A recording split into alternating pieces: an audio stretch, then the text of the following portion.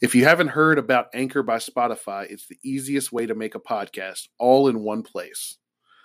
They have tools that allow you to record and edit your podcast right from your phone or computer. When hosting on Anchor, you can distribute your podcast on listening platforms like Spotify, Apple Podcast, and more. It's everything you need to make a podcast. And best of all, Anchor is totally free. So download the Anchor app on Apple or Android, or go to anchor.fm to get started. That's ANCHOR.FM. Now back to the good part.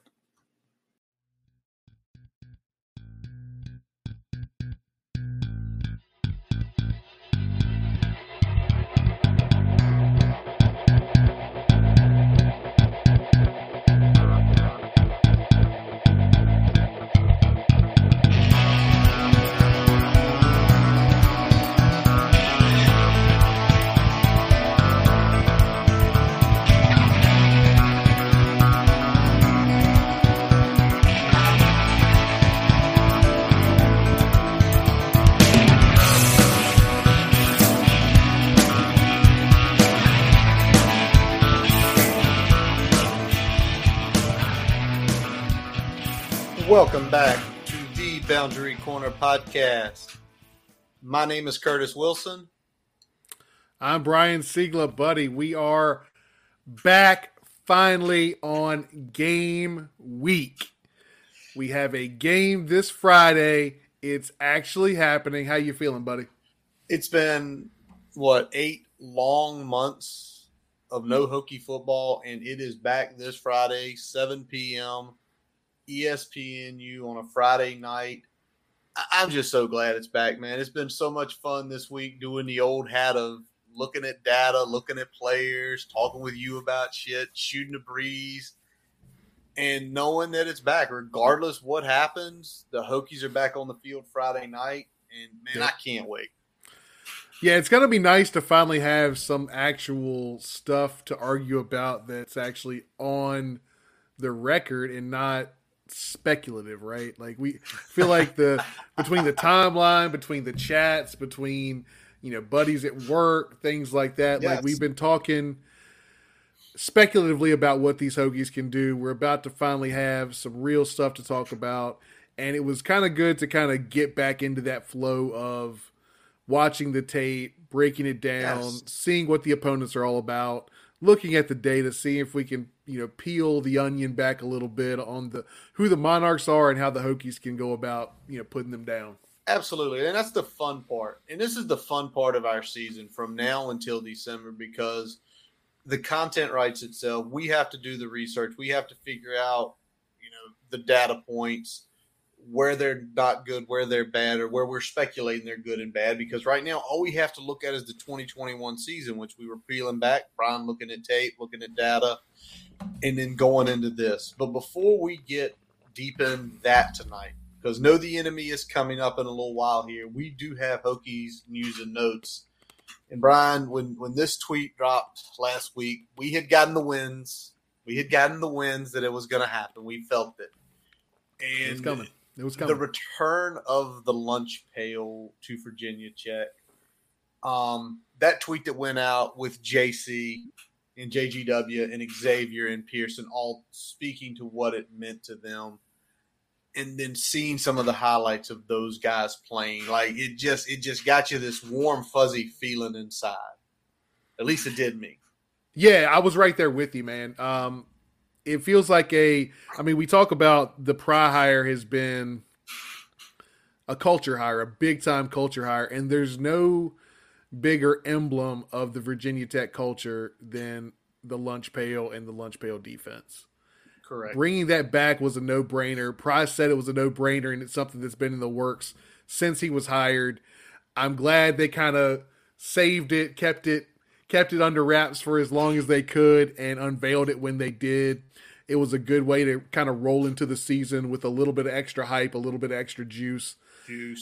And I'm excited about what that means for this defense. I mean, we can talk about it all we want to about, it's just a lunch pail, but I think it's what it stands for and what that can do in terms of motivation for your play and motivation for your work ethic and things like that. When you have that type of tradition, people take it seriously, and that can elevate their work, that can elevate their play. It is a mentality. Yeah. It is a mentality, and I know here in Pride today speak at the presser about it's always been a thing for the defense. But I think if we look in the history of Virginia Tech, the lunch pail is a mentality for the whole team. It was for the offense back as we were coming up when we used to just road grade people and put people into misery or hit them with a high fly play after you've beaten them down, or the block punts or beamer ball. So it's that mentality across the whole team. And if you can remember, like one of the old traditions were when you went on the field or when you went to someone else's place and won, you took the lunch pail to the middle of the field, you dug out a big chunk of it, you threw it in there because you claimed their turf. Yep. That mentality is something I love. Something else I loved, and I think having guys on the staff, two guys that were part when that lunch pail first appeared 27 years ago in 1995. And again, it gets you kind of emotional and think about it, was when Pearson Prelude, one of the all-time Hokie greats, comes in, gets the lunch pail, talks about it, and presents it to Jamari Connor to be the holder for this year. Like that, if you didn't have some onions watching that, it's tough to say if you're a Virginia Tech fan if you know what Pearson was to the program and how big of an impact he had. Yep.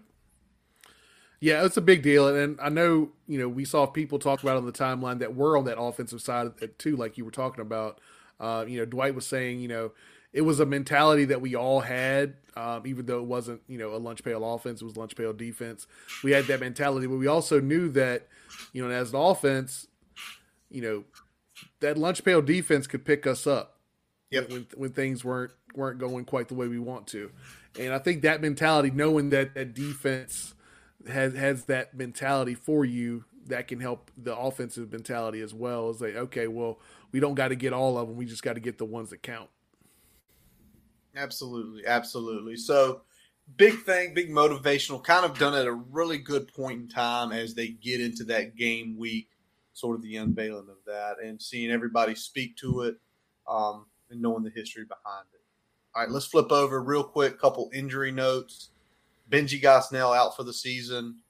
Matt Johnson out for the season. Benji doesn't really hurt. Sucks he tore his other. Sucks it looks like it could potentially be another torn ACL. Usually you hear one go. A lot of times that other one blows out worse than Achilles. Normally you hear that. Also, the walk-on Matt Johnson out here from Deep Run. Price said it. Guy we expect to be a special teams contributor.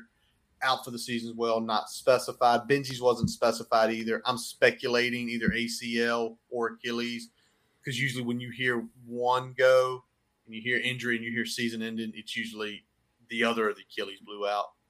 Yep. Yeah, I mean, it happens oftentimes because, you're compensating for the one and the next thing you know, the other one goes. Thankfully it's not the same one. And generally, once you have those ACLs, generally, once they're back, they're a little more solid than they were the first go round. So, let's hope that's the case for him. Speedy recovery to both of those gentlemen. But again, two guys that were going to be minimal to sub-minimal contributors for the 2022 season. Probably hurts more with Johnson than anything, probably having a guy like him out there, a vet, on a special teams unit, probably more than Gosnell, who may have found the red shirt regardless this year. All right, something else kind of talked about last week that caught my eye, I'm a nerd like that, was Brent Pry discussing what the game day ops are going to look like on the defensive side of the ball and giving a little hints to the offensive side of the ball. Defensively, he said straight up, along with himself, obviously, Chris Marv on the field, Derek Jones on the field, JC on the field. Yep. Any shock seeing that? I mean, no, you got one guy at each level of the defense out there, so that just makes sense. All right. That's a guy on the field that can talk specifically to each level of the defense, get them where they need to be, and then also obviously, I feel like defensive coordinators have a better feel for the game when they're calling it from the sidelines. Yeah, that's a big thing. Even though we know Pry's going to be calling it most of the time, I'm sure there's going to be input with Marv there. I think having a guy like JC on the sidelines is big because JC is a fire guy, kind of like Tap was before, kind of like Charlie Wiles.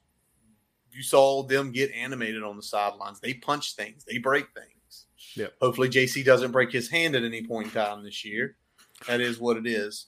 Obviously, if those three guys are on the field, it's leaving Pearson, Prelude, and Sean Quinn up in the box. And I think you just kind of said it. Pearson on the back end with Quinn coaching the nickel and the Sams closer to the line of scrimmage, right? Yep. That's exactly it. And I think also when you look at it, you're talking about two very cerebral and experienced folks in the booth in terms of breaking down what's happening. You got, Pearson obviously with his pedigree, and then you talk about Quinn, a guy that has been, a head coach at another level, a guy that's been defensive coordinator at another level. So he's a guy that can diagnose and get that information down to the sidelines when he sees something different than what they see from that position. Yeah. So that's the way it'll look. So as you're kind of perusing the sidelines, you'll notice those three guys. Maybe they shape Pearson up in the box. I almost want to make a bet that they will show Pearson in the box just because he played and it's his first year coaching. All right, offensive game day, we didn't get as much on it, but we kind of got that they've been toying around whether it be Brad Glenn or Tyler Bowen in the box. And kind of the way Pry came off was Tyler was going to be in the box. Not a shock with an offensive coordinator, and Glenn was going to be on the field potentially. He didn't really talk to anyone else, but let's just kind of do some speculation. If Bowen's in the box and Glenn's on the field, let's start with Joe Rudolph. Where's Joe Rudolph? Box or field? I'd say he is on the field. Okay. Now, from your playing experience, I'm assuming that with an offensive line coach, they need to be on the field because of the amount of people they need to talk with. Yeah, I've never had a offensive line coach that was in the booth. In my all my years of playing, I never had an offensive line coach that was in the booth. So My assumption is that he will be there, unless there's obviously a backup line coach might be up there, but never the primary position coach. All right. My other thought is that Fontel Mines will also be on the field. Okay. Because if you've got, I'll say this, you've got Bowen up there. Mines is kind of the guy on the field that can work with the tight ends and the wide receivers. So that's my thought there. All right. Well, do you think Holt's up in the box, or do you think it's only going to be Tyler Bowen with some analysts in the box? Because obviously Holt's the special teams coordinator. I'm thinking it's going to be Bowen with some of the other assistant position coaches and some analysts. That's my feel. Just because of what Holt does from a special teams coordinator, you want that guy on the field. Okay. That's going to be interesting to see. It'll be interesting to see who is on the field and obviously who's up in the box. Hopefully we get some more info on that. I would also be interested because we do have more staffers who can be in the box this year, especially, Brian Chris, right? Yeah. Brian Chris getting a lot of pub from Brent Pry talking about him. Is he that second set of eyes for Tyler Bowen in the box where you can have four of the offensive coaches down on the field, including Holt, who's a special team coordinator? So that'll be really interesting. Well, Brian, we were hoping, and it did happen the day before we went live. The depth chart was released. Well, the unofficial depth chart. And obviously we've got a few things we want to talk to on that tonight. And let's talk about first, the one that caught your eye that you mentioned was the wide receiver room. Yeah, that was an interesting one, wasn't it? When we were looking at it, we were like, okay, well, that's a little different.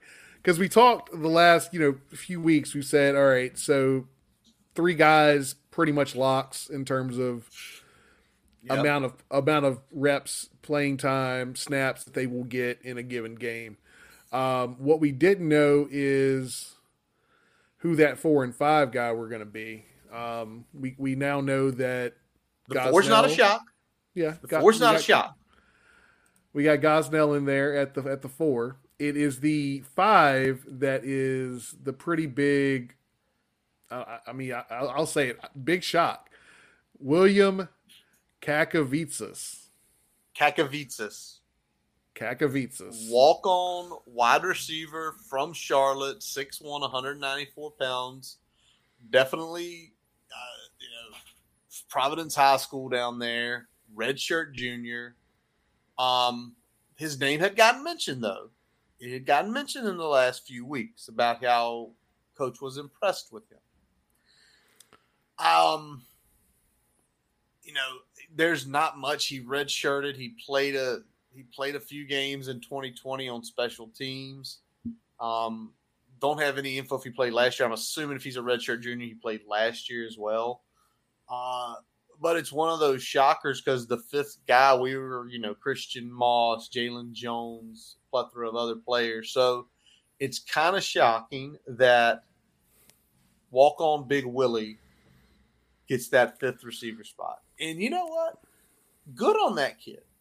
Good on that kid for probably busting his ass, giving 110% every day, to where if other potentially more talented players weren't taking it and he's busting his ass, yeah, there you go. I hope that first play of the game he's on the field. I'll say this. So, we see him there. We're a little shocked that we see his name there. But what we're also not seeing from a depth chart, just because of how it's structured, is what those hybrid players are doing within certain formations, whether it's the 3 wide sets or what have you. Because I imagine that we're going to see a whole lot of Connor Blumrick split out wide. I imagine that there's going to be sets and formations where we see Chance Black split out wide. Keyshawn King. Yeah, I don't think this is necessarily, he might be 5th in terms of, he's got a WR next to his name right now, but that's not necessarily saying he's going to be the 5th option at the wide receiver position. Well, we look at tight because of how much we have that position flexibility with some of the other players in that offense. Well, especially when we look at tight end and it's literally or, which tells me Nick's going to be on the field a lot, Drake's going to be on the field a lot, Connor's going to be on the field a lot. Yeah, I mean, Drake has great athleticism. He can split out. He can do a lot of things in the short game with obviously passing. Connor's got some good speed. Sounds like his route running and hands are coming along as well. So, we'll see him a lot, I feel like. And, they're going to even do some flexible things with Gallows. So this is not going to be – and I haven't even mentioned my favorite player, Daquan Wright, yet. He's not on the depth chart, Brian. He's not on the depth chart yet. He's not on the depth chart yet. I think what Brian is trying to say is when you put the wide receiver room on a depth chart, it actually should go wide receiver, and then it should encompass tight end, and it should encompass running back a little bit. Is our wide receiver? Well, when you're talking about the slot position, you're probably talking about a true slot, but then you're also talking about 2 or 3 hybrid players that are going to be in there as well. And then you probably are going to see at some point, and we saw it in the spring game, Jaden and Dwayne kicking out, playing Y, playing X, because they did show that position flexibility. So, and that's something we haven't seen a lot of. Shout out David Cunningham and all the reporters down there giving us insight. We never saw a lot of those periods where they were truly running sets, which you were like antsy, like, get me what they're running sets. Let me see who's on the field. We never saw it. Obviously, that'll be unveiled Friday night. All right. Yep. Let's flip it to the bread and butter, man, the offensive line. So Bob Schick and Daniel Militek on the right side.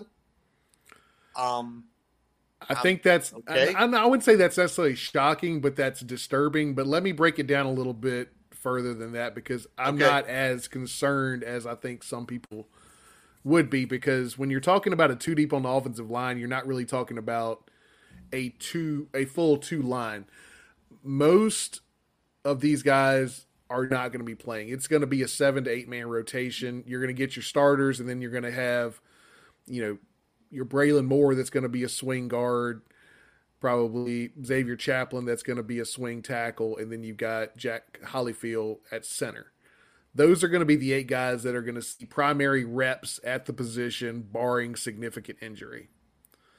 Now, if we do have significant injury, it gets a little scary. But we still have a traditional 8-man rotation that most offensive line coaches are comfortable with.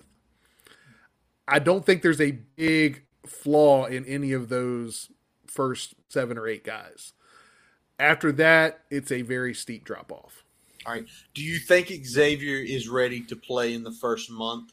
Or is he one of those guys, he's like the 7 1/4, and it's that first month that Brent Pry keeps talking about. He's like, these guys are getting better in the season, and where we hope we don't have to see him until after 3 or 4 games. I mean, you want to get him some reps at least at Wofford.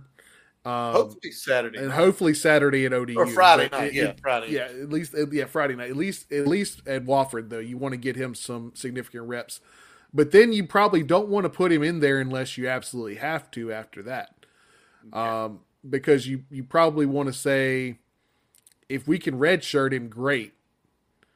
If we can't, that's fine too, because he's ready to play. So, you're holding him back as much as you can. You get him maybe 1 or 2 games early in the season, and then unless you absolutely have to get him reps, you kind of hold him back. Yeah, absolutely. Because what the hope is you get into that November part of the schedule and you decide which 2 games there that you want him to play in to get more reps, to get ready for next year, to probably be the front runner for left tackle. He's the left tackle in waiting for sure. Yeah, he's the left tackle in waiting. He's the guy that's going to relieve Silas of his duties at the end of this season. There we go. All right, defensive end, obviously with the news today that C.J. McCray is banged up. They are potentially seeing if he will make the trip down to Norfolk for Friday night. But and we heard that, and it's like, okay. And I think, Brian, what you got kind of excited is when you see 3 young guys on that 2 deep. Yeah, that was the big thing for me. Seeing, McDonald was the one that jumped off in terms of not expecting him to be at that point. So seeing him there is interesting. But especially Burgos and Moiston, the true freshman in there. You got Burgos kind of in that quasi 2 to 3 deep at one end. You got Moiston in there. And I think, once you get McCray back, hopefully it's this week. I think that's one of those things where he's banged up. Apparently he practiced today. So it's not a significant injury, but it might be one of those, he's a guy we're going to need a month from now. Let's not rush him back against ODU. Well, it's a guy you feel like you're going to need more next week potentially than this week. Absolutely. It's one of those things where if we're controlling this game and CJ doesn't need to play great, less physical toll on his body, whatever part of the body is injured to get him healthy and be a full go for Boston College. And I think that's the issue. But I think seeing those young guys, you're starting to see, some of the older guys who have been here for a few years, no disrespect to them, like Eli Adams, are kind of getting in the back seat. Could they still see potential time? Yes, it's the line. The bodies that aren't named there are still going to get some play time. So I'm not going to be shocked by that. Yeah, now, I'm kind of happy. I'll say this. I'm kind of happy I'm not seeing Eli Adams in there, and that's no knock on him personally, but based on his size and what he brings, his pass rush was never, and his speed was never elite enough to justify what we gave up in his physical size. Yeah. He would get pushed around. He unless he was beating you around the edge with his speed, he didn't really bring a whole lot to the table. Solid tackler, but overall just not a well-rounded player enough to have out there for more than a spot snap here or there. So seeing these younger guys come up, making plays and challenging some of those veterans for these rotational spots on the defensive line, I think is a big thing. Yep. Now, what kind of was a shocker to me was at linebacker. And no, not Mike or Sam. Those are exactly probably like we expected to see them. But when we take a look at the will, it's Jaden Keller or Jaden McDonald or Alan Tisdale. The triple or again, and at a position unlike tight end where it's very unlikely all three are going to ever be on the field at the same time. And I look at this and I think Jaden Keller is coming on like a freaking freight train to take that spot. Yeah, I mean, it looks like Keller is. I mean, it's going to be his. I think by the end of the season, like full stop. If it isn't, already. He's obviously 1A right now. He's the guy that's going to be on the field first. But the interesting thing that I saw in there, and especially since we didn't see a guy like Dean Ferguson's name in here, seeing Jaden McDonald kind of ahead of Alan Tisdale. And we knew that Tisdale has been running with the threes during some of these scrimmage sessions in practice. But we didn't know if that was necessarily indicative of what the depth chart would look like, if that's just, something that he's been doing. But apparently he was wearing a scout team jersey one day. And so this is an interesting situation, but I said it last week, this can only be an elevation of play, right? Because when we talk about Alan Tisdale's play, it's always been inconsistent. He had a breakout year in 19, and it's kind of been steadily meddling. He's been meddling, and we know he had things going on in his life, birth of a child and stuff like that. And that, trust me, that can get you from chasing your goals to sort of level setting and then normally attempting to attack those goals again. So it's just interesting to see that. But everything from Keller, it's just he's getting the size. I mean, he's 6'3" already. He's already up in the 225-pound range. And if you can remember, he was recruited as a receiver, if I don't recall, right? I believe so. Or he was an athlete. So this guy has some nasty, nasty athleticism that if you're talking about, next year, is he the Mike?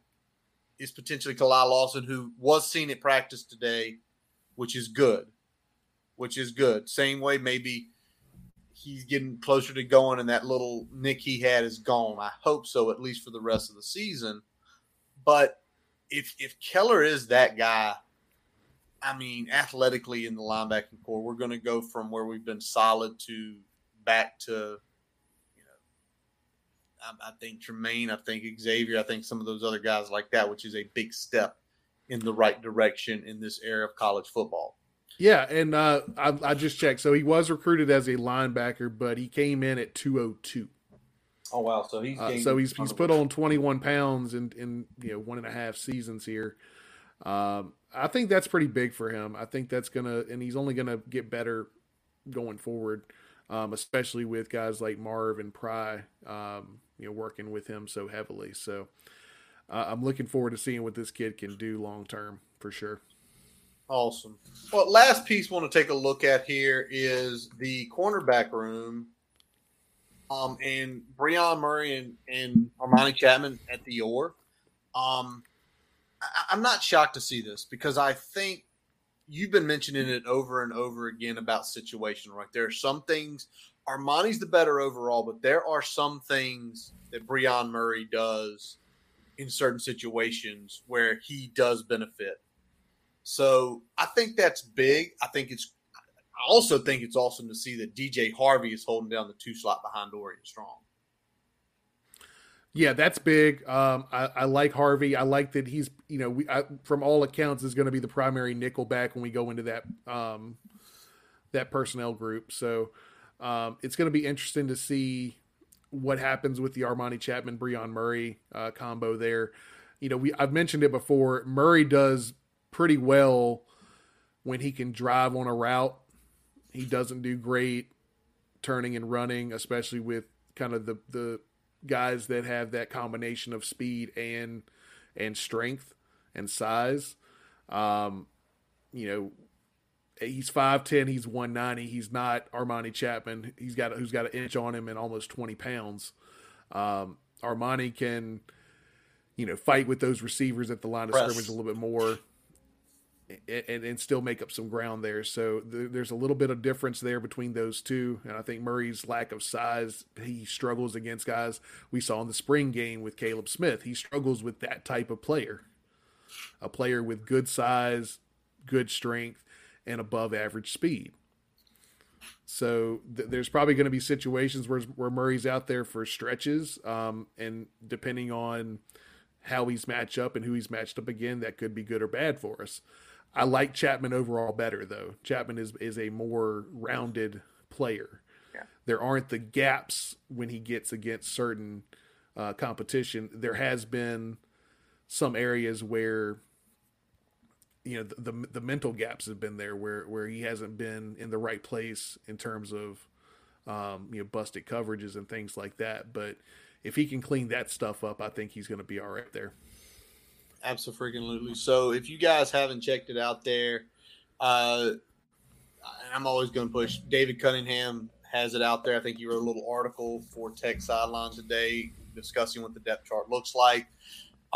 Take a look at it. It's going to be interesting to see what the product, as one of our listeners here tonight, Matt Jones, has said, can't wait to see the on-the-field product. And I think that's what we're all waiting for now. This change in culture, this change in some philosophies, some upgrades at certain positions. And now that it's here, it's here. So this is what we're going to do. We are going to take a quick pause from our digital partners, and we are going to get into Know the Enemy for the ODU Monarchs. As we take a quick break, we'd like to tell you about getting your free website report from our digital partner, Grassroots Digital Marketing Studio. They'll tell you how your website ranks on Google, on-site SEO, and social media. No commitment to buy anything. You can get your free report by visiting grassrootsdigitalstudio.com/free-website-report. Now back to the episode. All right, Brian. So let's flip it here. Let's get to Know the Enemy, the ODU Monarchs. And let's start on the offensive side of the ball. And let's talk about their quarterback, Hayden Wolf, a 6'5", 235-pound, came out in 2019 as a 3-star from Venice, Florida.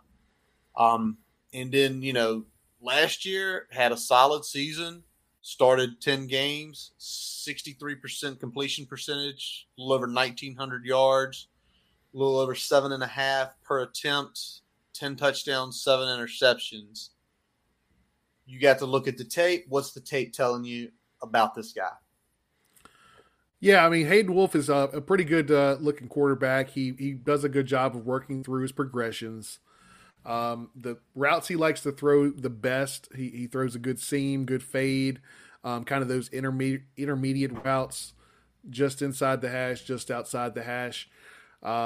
He's sometimes inaccurate with those intermediate routes, especially over the middle. And I'm not talking about the fades or the seams, but more of the digs, crossers, things of that nature. He'll miss. Sometimes that leads to interceptions. Sometimes that leads to overthrows.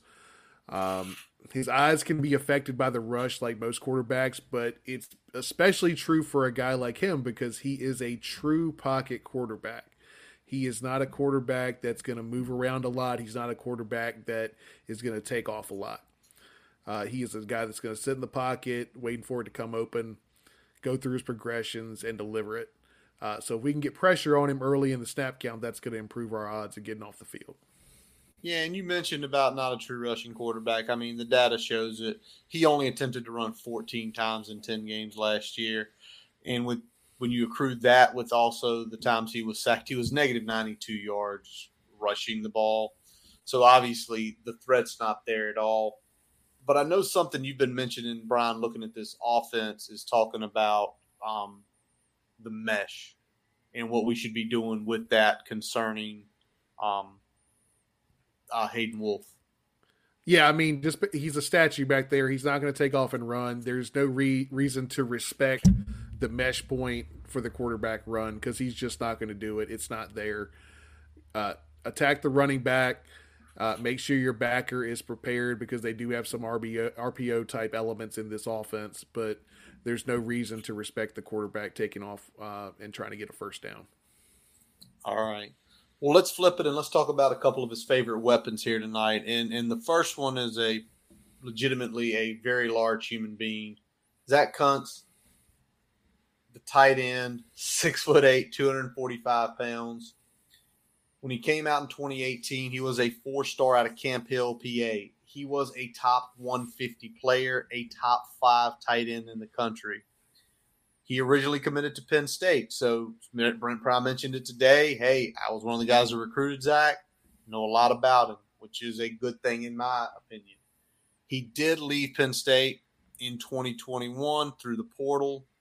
And Brian, let's talk about this guy and like what he is. And is he their best player on the field in general? Yeah, I mean, I would say he is their biggest target in that offense. Okay. In terms of volume, he's going to be the guy that's going to get the heaviest targets in the passing game.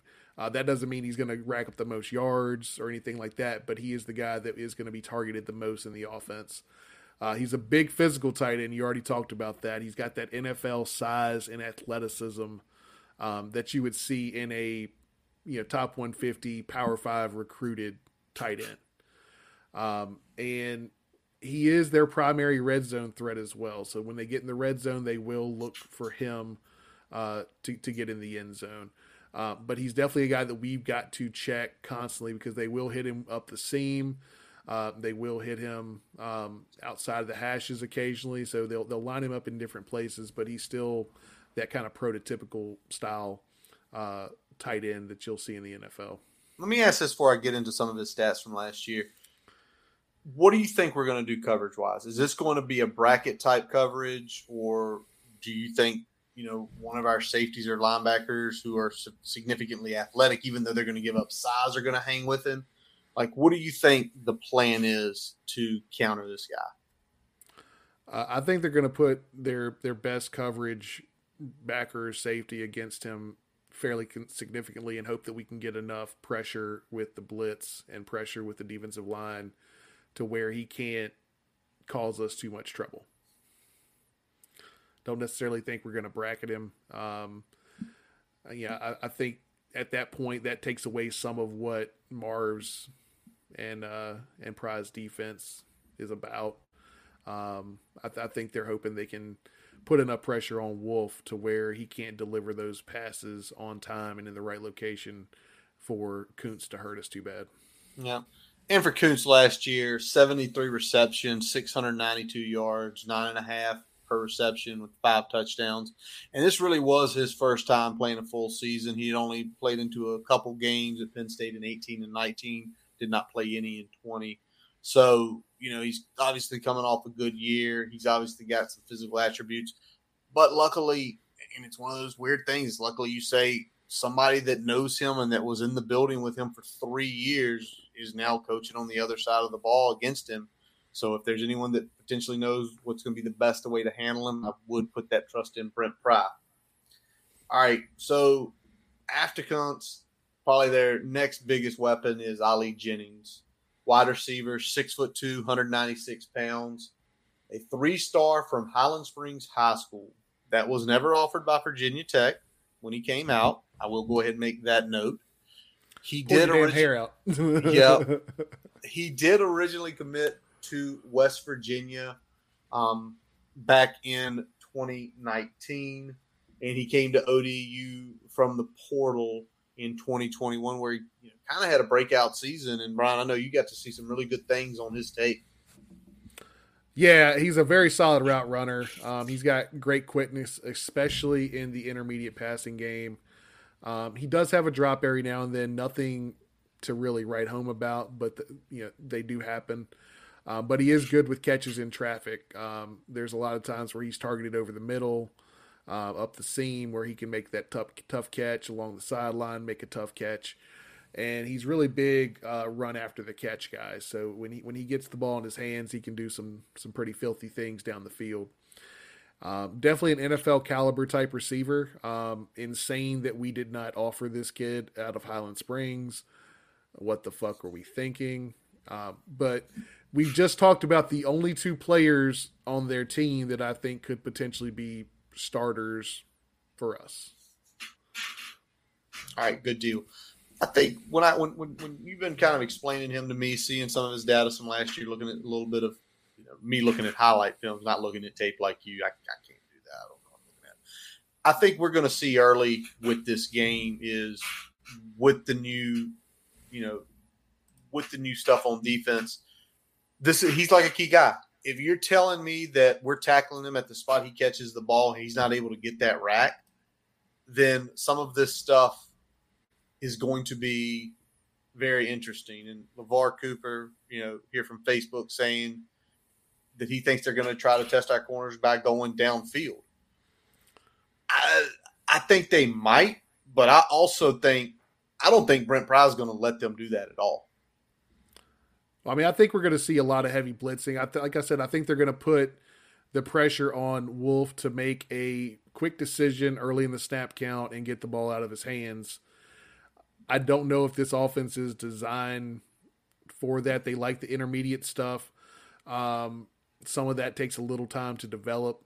We're going to have opportunities to get sacks. We got to get home. We got to finish it, and we got to make sure that we're moving Wolf off his spot where he's either throwing off balance or he's having to throw on the run, because that's not his bread and butter. He likes to sit back there in the pocket and diagnose and deliver. All right, so that's going to be a key there.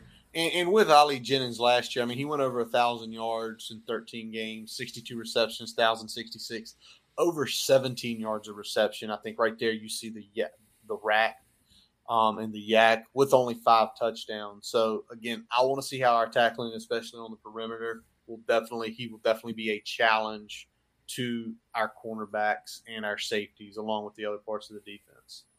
All right, Brian, before we get into their best player, give me just high-level overview of what you see from this offensive line. They're average. They're very average. And I'd say they're decently balanced, but they are a little heavier on pass pro than on the run. They're not going to bowl you away. They do have a couple guys on that line that do a pretty good job in the run game. One we're about to talk about here in a moment. But they got behind the down and distance a lot last year, and a lot of the rushing yards they got were in some garbage time situations last year. Okay. So it'll be interesting to see, what that looks like this year, if that offensive line has improved at all. But decent, but nothing to write home about. Got it. And obviously, I think, we've been talking about probably the best player who is getting some all-conference accolades preseason, and Nick Saldiveri, the right tackle, 6'6", 316. He was originally a 2-star back in 2018 from Monroe, North Carolina. Obviously, he's getting all the conference honors. Is he their best offensive lineman? Yeah, far and away their best offensive lineman. Definitely the most balanced offensive lineman in terms of what he can do in pass pro and what he does in the running game. I'd say probably their best run blocker on the team, which you don't always see from a right tackle position. And his pass pro is as good as anybody else on that team as well. So good balance. He's not an elite player, but there's really no weak area of his game that we can really attack consistently. No, I haven't seen much on this, but are they projecting him to stay at right side? I don't know for sure. I did not see a scouting report that showed that, so I don't know if he's switching over to the left side. Yeah, I'm going to effort that real quick while we take a look at the next guy here. And this is the last piece of the offense we're going to look at here, and his name is Blake Watson. Laugh if you're from Halifax County listening to this. As we went to high school with a guy named Blake Watson, lives in Roanoke now. Blake Watson, 5'9", 195 pounds. Originally recruited as a wide receiver out of high school. He was from Green Hope down in Cary, North Carolina, was a 2-star back in 2018. And, Brian, I see the stat line, and, I hope one of our guys can do this year. 1,112 yards, over 5 a carry, 8 touchdowns. Not much of a receiving game, but, still something. What did his tape show, and why didn't he jump out to you as much as the other 2 offensive guys did? So the big thing is that he's not quite the game breaker that the other 2 are. We see, a guy like Kuntz, he's really hard to match up against. He's a guy that can hurt you in the middle of the field, hurt you in the red zone. You can see a guy like Ollie Jennings that can, take a quick route, take it to the house, beat you in that intermediate game. Watson is kind of a bread and butter. He's used more as a stick mover. He's got pretty good vision, but you don't really see him breaking off huge runs consistently. He does have a burst when he gets to the second level, though. So we got to make sure that we're at him at the point of attack, get him down before he breaks past that second level.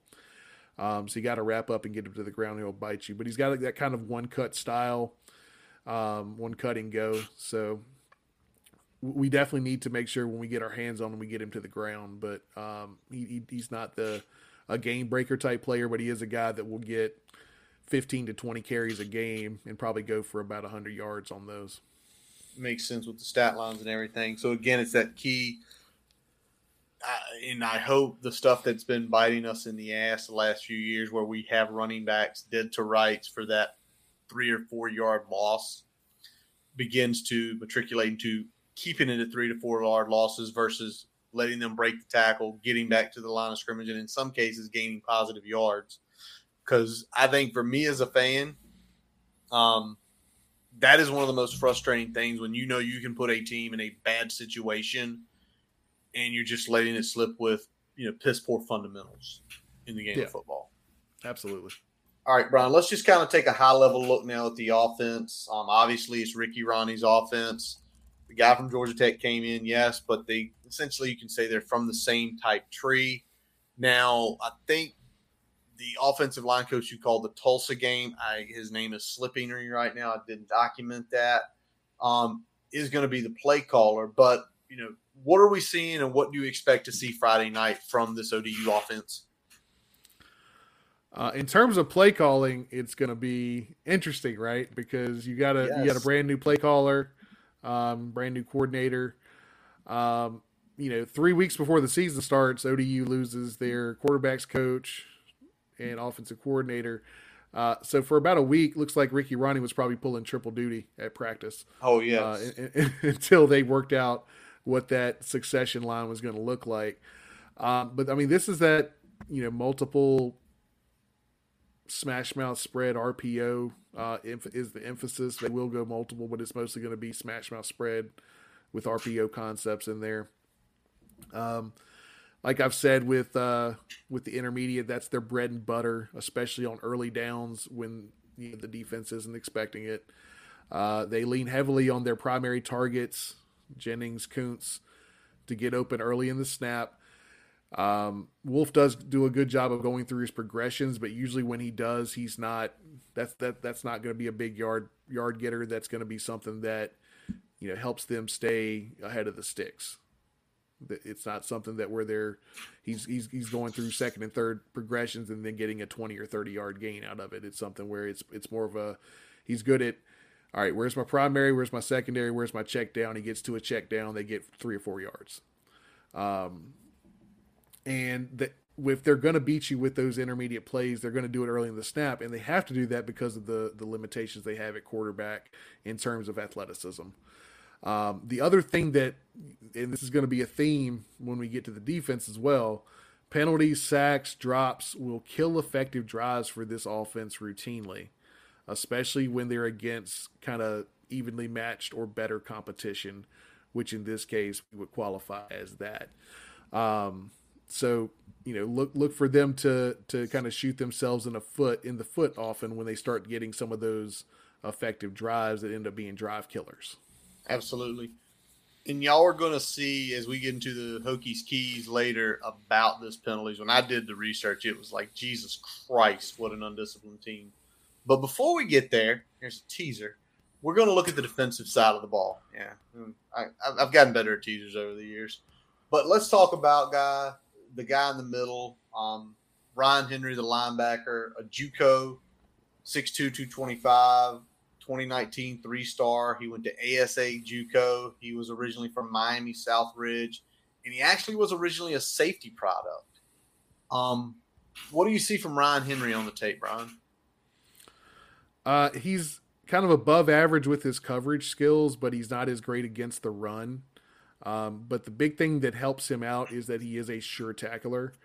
But they don't really use him very much as a blitzer or a pass rusher. He's primarily the guy that's going to be back in coverage, coming up when there's a run, making a play there. He's not someone that they send and get a lot of tackles for loss, sacks, things of that nature. He's not that type of disruptor. So he essentially truly is playing they are treating him as a safety at linebacker then versus converting to linebacker, where he obviously has a build to have the traits, but maybe hasn't picked up that mental portion of the game. Some of it is scheme as well. The way Okay. they deploy him is definitely more on the coverage style. That's just what he does better. And I think they kind of lean on that. Got it. All right, well, let's look at one of the guys on the back end here, and that's Arterian Johnson, the 5'11", 196-pound safety. Also another JUCO. He was from Gulf Coast Community College, originally grew up in Wiggins, Mississippi. What do you think of Arterian? In my opinion, he's the best player on their defense. And it's probably not that close. The argument could be made for the next guy we're going to talk about, but to me, Arterian Johnson's the best player on that defense. He cleans up a lot of the inconsistencies, both in the passing game and the rushing game, just with his play. Very good tackler, above average in coverage. He's the guy that's getting everybody where they need to be in that secondary. And again, cerebrally, he's definitely the head and shoulders above the rest of the secondary, in my opinion. Yeah, and his stat lines from last year looked, really good. I'm assuming he's probably more of a safety in the box. 92 combined tackles. He had 3.5 tackles for loss. He had 2 picks, 6 pass deflections. So where did you see him lined up? Was he playing more of a freak coming down, or is he playing more, that strong rover type position? A little more of the rover. He's definitely playing in the box a little bit more. And he's a guy that, again, would take on the running back, come up and making plays in the running game. So, like I said, overall, I think he's the guy that you want to make sure you're accounting for as an offense. All right. Let's stay on the back end, but go outside a little bit more. Let's take a look at Trey Hawkins, the third cornerback, 6'3", 195 pounds, a Texas product down in Temple, Texas. Actually, another JUCO, attended Trinity Valley. I think every Hope fan is very familiar with that. And a guy who played last year, 77 tackles, 5 tackles for loss, 6 pass deflections, and a forced fumble. So a really good stat line last year. And obviously that body type, is he playing outside, or is he playing a little more hybrid position for ODU? He's playing outside. And okay. Yeah. And watching the tape, he was a lot better covering the quick and intermediate stuff than he was some of the deep stuff. When he drives on a route, that's when he's at his best. When he's having to turn and run, that's when you can potentially get some stuff behind him. He can get fooled with a double move and beat deep, because again, he likes to drive on routes. He's gonna bite on those double moves from time to time and get beat deep. He has good quickness, but only above average top end speed. He's not an elite speedster. So he really relies on that quickness and that ability to drive on routes to really impact his play. Did they have any video of him playing like a press coverage, or was he always playing off? Or they would mix it up. Okay, and he was decent in press, but again, it's kind of that second phase that he wasn't as great at. All right. I always ask that because I see, him being potentially their best cornerback is who he gets matched up against, right? And, you think about somebody like Dwayne or Jaden, probably a little bit quicker. But when I think of someone like Caleb Smith, Caleb a little more strong. Caleb does have a little quickness, but he's one of those guys a lot of players would not want to make a press on because Caleb has that strength to essentially shed the press, and Caleb's got enough speed to get by you and get down the field quick. So it'll be very interesting to see how and if they match up. All right, let's flip it back down to the defensive line. I know you had some choice words about the defensive line in general, about, that essentially kind of rough to look at, but let's talk about that. And then Marcus Haynes, one of the defensive ends, a 6'4", 240 from Bowie, Maryland. Originally a 2-star, went to Fork Union back in 2017 is when he came out. What does Haynes look like on tape? Yeah, he's definitely their most balanced player. They usually he's on the opposite. They'll use a stand up end, kind of like Barno did last year on one side. He's on the opposite. He's got his hand in the dirt. He's more of a true defensive end from a technique standpoint. He's above average against the run. He's a decent pass rusher. Nothing to really write home about on that front, but it's not a weakness. He'll occasionally flash a big drive-killing play with some of his penetration, especially in the run game, but is more consistent of a player in terms of his steady production than he is kind of a standout player that's making a ton of those a game. Got it. And last year he sort of was their leader in sacks at 5.5, so not a big number. The team itself didn't have a lot of sacks, didn't have a lot of turnovers. So, Brian, you've kind of already mentioned it. They have a stand-up in. What sort of defense are they in, and what are some of the things that we should see from them on Friday night? Yeah, it's kind of similar to what we saw last year for the Hokies. It's a 4-2-5. They got a stand-up in. They mix in a significant amount of zone with some man concepts. They don't blitz a ton. They will get aggressive on kind of third and medium and third and long, but it's usually in situations. It's not something where you would call them an aggressive defense. But they do have good pursuit both in the run game and the intermediate passing game, getting to those guys making plays after the catch. They don't really get enough pass rush, and I know I've already talked about that, for some of the double moves or slow developing routes. So that can be risky when opposing offenses are good with those type of concepts. They are super undisciplined and prone to hurting themselves with penalties and miscues. This is a very undisciplined defense. They will give you first downs. They will give you first downs for stupid stuff. They will give you first downs for procedural stuff. They will give you first downs because, for whatever reason, even in man coverage, a cornerback will run with a tight end running a wheel instead of sticking with the Z receiver. Like, it's shit like that constantly. They shoot themselves in the foot. That results in some big plays, and you end up in a situation where you're playing from behind a lot. And they were playing from behind a lot last season, especially in the first 6 to 7 games of that year. Very true. Now, going through some of this tape, did any of the Marshall tape come up on the defense? I did not watch Marshall. Okay. I had to ask. I know you're having to pick and find pieces of tape here and there, and some tape's not readily available to us, so we move on. And what we'll move on to next, y'all, is going to be the Hokies keys. And what are the keys to this game? And if we want to see the Hokies with a big W, what's got to happen?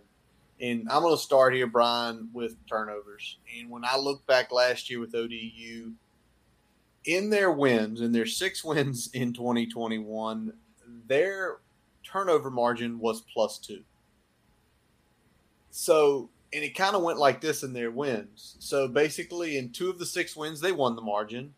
In 1, they lost the margin. 3 were even.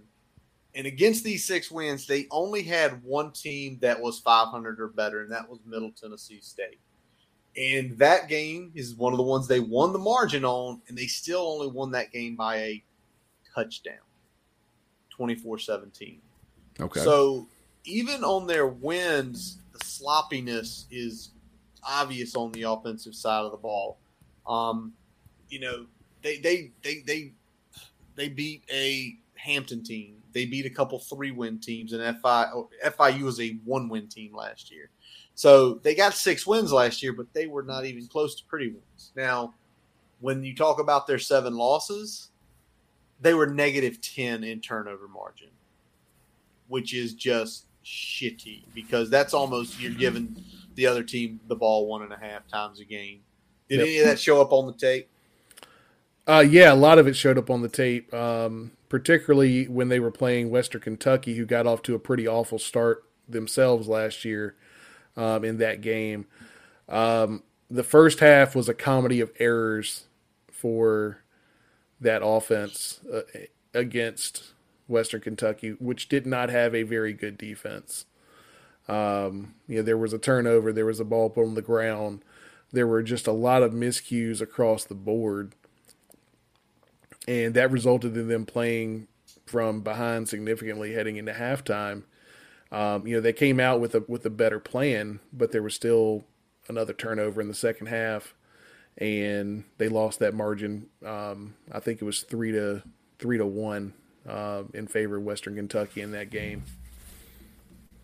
Yeah. So overall, that's one of the big keys. If Hokies win the turnover battle, this game's not even going to be closer than what we're predicting. If it's insane like it was when they had those 3-1s or 3-0s last year, really, really ugly game.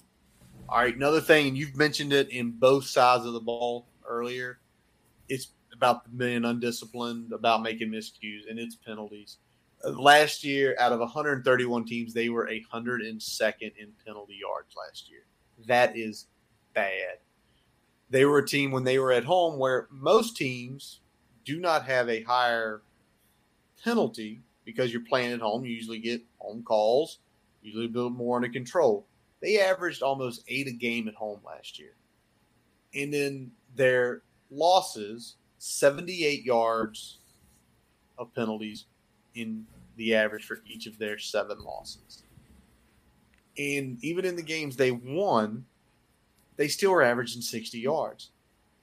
If this team steps on the field Friday and you tell me they're going to give 8 penalties for 80 yards, and regardless of what side of the ball it's on, if you say you split it right down the middle, you're going to give us an extra 40 yards on offense, that's at least an extra 2 scores in my opinion. And if you do it 40 yards on defense, there's going to be a turnover in there somewhere because you're going to get dialed up with a ton of pressure.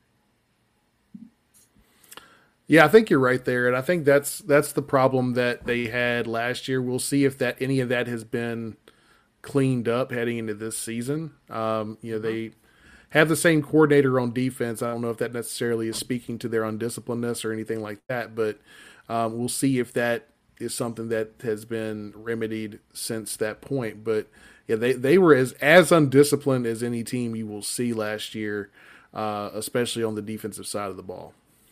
And I think those first 2 things, the first thing's obviously something the Hokies defense is looking at. The penalties are kind of all over the place, right? Offensive and defensive side.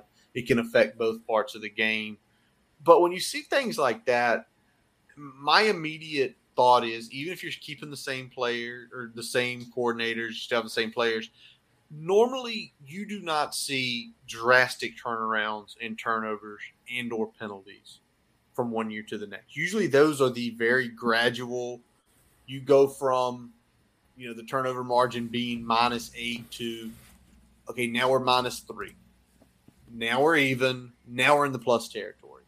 Same with penalties. You don't go from just about the bottom to above middle of the pack in one season. Because a lot of times the players you have are who you're returning, and it's a culture thing. So those 2 I cannot see. And the last thing we've talked about with the Hokies keys is their passing defense. And I know you said 2 of their better players are on the back end, but you've mentioned all night, you've mentioned it up top, they don't have the pass rush. You can get double moves behind them. Even though they have a couple good players there, because of no pass rush, they can't get that done. And last year it showed. They gave up 264 yards a game through the air.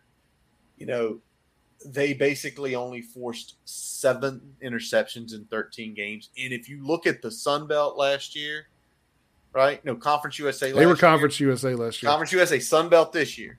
Yep. How many of those offensive run some sort of high-level passing game? And to say you got 7?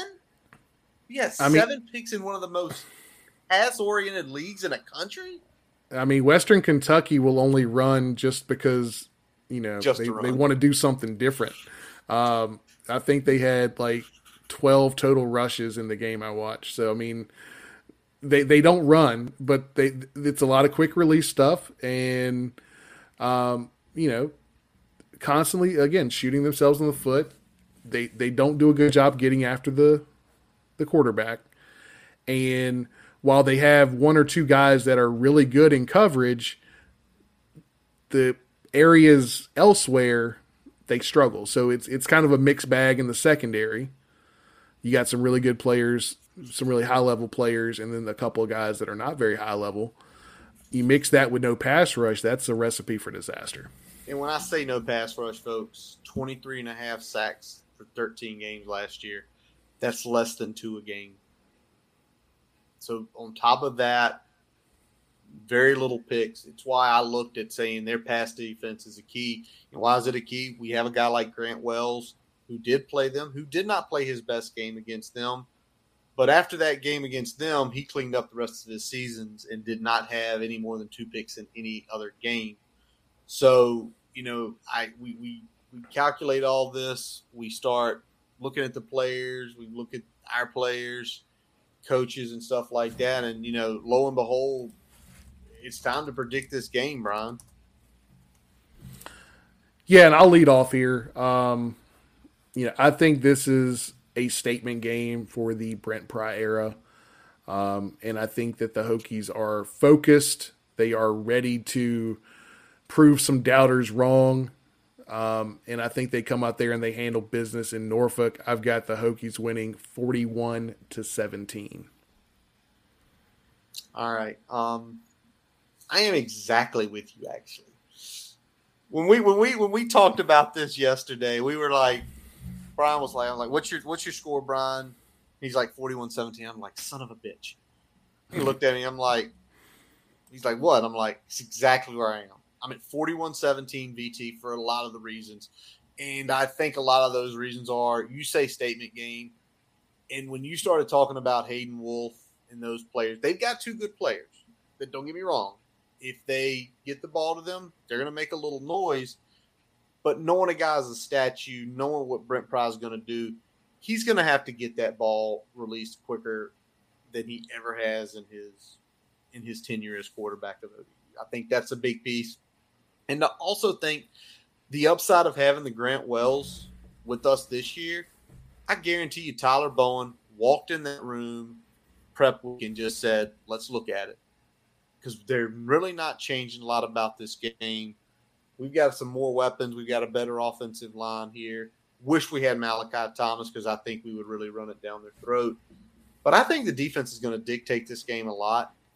And I think the defense is going to be so dictating it that we're going to take some risks. And I think we're going to hit on a few risks early. And I think as you're hanging out over here in the man cave Friday night, I think fourth quarter we'll take a couple shots and wrap the game up at 41-17. Yeah, and I mean, you talked about what Wells did against this defense last year when he was playing with Marshall. Wasn't his best game in terms of his interceptions, but he had an efficient night in terms of yardage and completion percentage. He was 30 of 46 for 299. He had 2 touchdowns. He threw 2 picks. You'd like to see at least one of those taken off the board with 46 attempts, right? Absolutely. So, but, 1 interception in 46 attempts, not bad. 2, especially sometimes when they happen, not necessarily if they happen, is kind of, what kind of shades one game, one direction or another. But he slung the ball all over the field. Just they couldn't finish a lot of drives last year. And that was the big difference in that game being Marshall kind of walking away with it and having to get a touchdown in overtime to seal it. Exactly.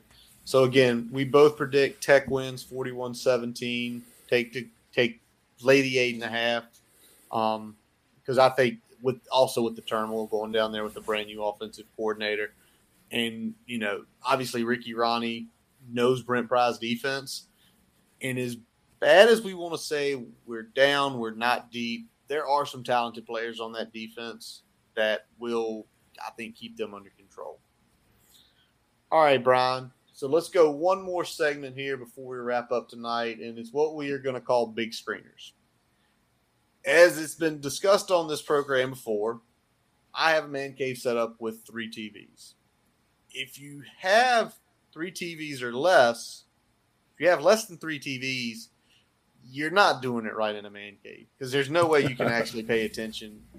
There's no way you can have fun on college football Saturdays. Now, Mr. Siegler, since he's purchased his home and he is currently sitting in his man cave as I am sitting in mine, he also has a 3 TV setup. Now, for Brian, because Brian's a little more tech than me, he has a couple big screens, and then he streams one off of his big monitors right there. So we're calling it big screeners because at some point, the games we discuss right here, non-tech games, are sort of our big screen games that are going to be on the big screens. And Brian, I know you want me to lead this. Actually, tell everybody what your setup is just so they know. All right. So right here, I've got a 65-incher. TCL. It's got the Roku in it. I've got another 40-inch Roku above me here that can rotate from either straight above me or to a little caddy position next to the big one here. And then I've got a 32-inch ultra wide monitor that I am currently looking at you guys on. So, and that's my third screen. That's big Curtis, enough. let them know what you got. Well, I'm sitting here with a 60-inch and then 2 32s above. And I am going to say this, Brian's little swivel monitor, I know I inspired that because both of the 32 inches in the man cave are on swivels. So if I'm ever eating at the bar table back here and I want to pay attention to that game, I just slightly swivel it over here. Or during the season, and when we get that action in those Sunbelt games on Tuesday nights, that TV right there will be swiveled right here directly so I do not miss. Now, when it comes to the big screeners, what's the game that I'm looking at? And we're kind of looking at this from a betting line. We used to do picks last year. When you're only doing one episode a week, you got to cut time because next week at this time we're recapping ODU and then prepping for BC. So what my big screener game this week is I'm looking at the Georgia-Oregon game down in Atlanta, Chick-fil-A kickoff, 3:30 Saturday afternoon. And Georgia's coming off a massive national championship win. It really was with, an unbelievable sort of turn back the clock style defense, which a shit ton of those guys went to the NFL. And I know it's Georgia. More than any team ever. More than any team ever. And I know it's Georgia, and they have 5- and 4-star talent coming through the door, and some of those guys played last year. But I also know on the offensive side of the ball, Stetson Bennett isn't exactly a fighter pilot quarterback. He is a bus driver. And last year with guys like George Pickens and James Cook, it was easier for the bus driver to look like a home run, to look like a fighter pilot, to be honest. And when I look at this game, Oregon has a good offensive line. Dan Lanning, the Georgia defensive coordinator's back out, has went out there to be a coach. They have a good number of returning starters. And when I originally saw this game, I'm like, my expectation is I think Georgia probably is going to win the game, probably by somewhere between 8 and 10 points. When this line came open at 17.5, I just could – I'm trying to figure out, is Vegas looking at how many people left? Yes, I know they're playing in Atlanta, and it's going to be 80-20 Georgia fans. But 17.5 to lay on a 10-win team last year that has a good offensive line when the Georgia defense lost its best players on the offensive line and the second level. I can't see that. Georgia may win the game, but give me Oregon and give me the 17.5 points because that's way too much to lay against a good team.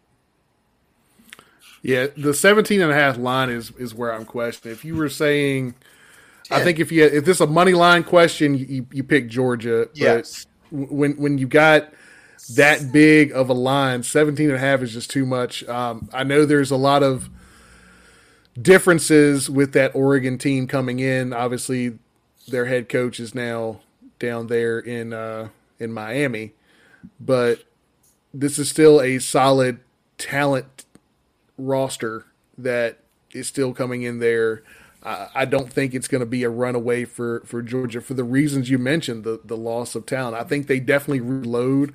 I don't think we see a significant drop off, but we'll see enough of a drop off, especially week one, for them to not be able to blow the doors off of a very solid Oregon team. All right. That's my big screener. What's your big screener? I kind of roll this around a couple different ways. But I ultimately landed on Utah going to the Swamp and facing the Gators. I was leaning towards the backyard brawl. It's on a Thursday night. It's two teams we play. It is two teams we play, but I don't think that is marquee enough of a matchup in the big picture for it to be a big screener. Obviously, since they're on different nights, technically they're both going to be big screeners. But if I had to pick between the two, I would put Utah and Florida on there. And when I look at this game, Utah is the road favorite, and it's -3. I'm gonna still take Utah here. I think Utah is probably the team to come out of the Pac-12. I think they are, based on their record, if they can get past this matchup, they are going to be a favorite team to make the college football playoff. So I like Utah here. I think it's probably still a high 1-score, low 2-score game, but I think they're going to at least cover that 3. Yeah, I'm kind of with you on that. Utah returns a ton on just for the team in general. And obviously, the last thing we can remember from them last year is they kind of had a bitter taste in their mouth losing that game to Ohio State in the Rose Bowl, right? Lost by a field goal. And basically, their secondary was absolutely decimated. Yep. And they were having running backs play cornerback and safety. That's when you're in real problem, especially playing a team like Ohio State.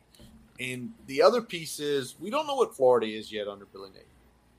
It's very early in the process. We've seen that team underperform for the last few years. So to say you have to open it – now, luckily it is in the Swamp. And to me, if I'm looking at this game and I'm sort of looking through Vegas eyes, to say you're giving 3 points at home, well, every home team should always get 3 points, right? So they're basically – And the Swamp is probably good for 5. Yeah, so basically – they are really, really saying Utah is going to win this game by more. And are we shocked if Florida plays out of them? I know Napier's a good coach. They've got talent. But it's one of those things where Kyle Willingham's defense, too. I think everybody's talking about the quarterback down at Florida making some noise. And it's like you're going to go against – they're going to be saying it's a Pac-12 defense. If you see the way Willingham coaches his defenses, they hit hard. They don't play like a Pac-12 defense. They don't. Yep. To me, they play more like an SEC defense.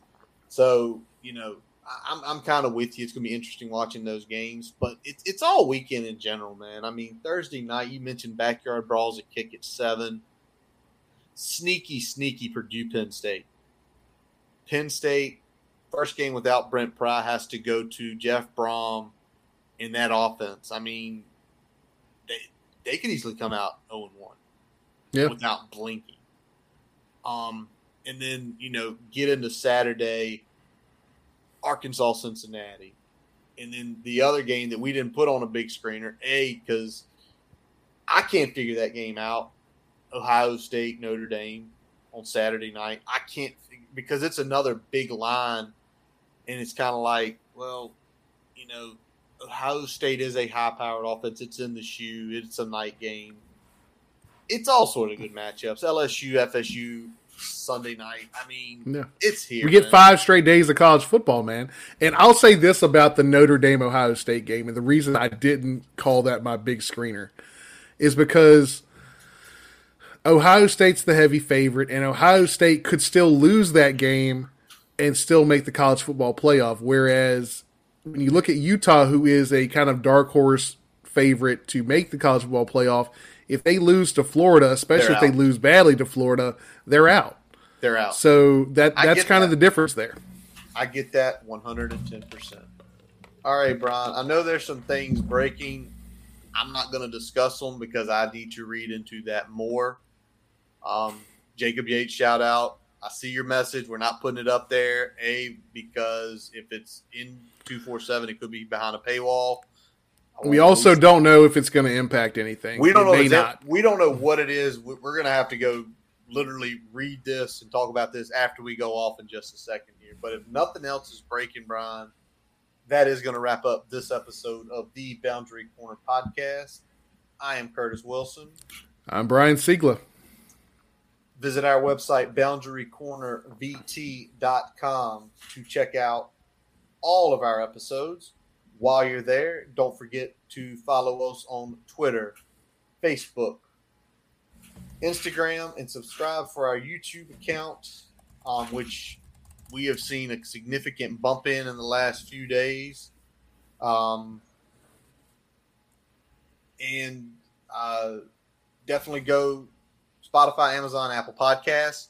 Tomorrow, 2 p.m., check out Mr. Siegler on 910 Radio with AWOD. He's going to be doing a little quick breakdown for the folks here in Richmond.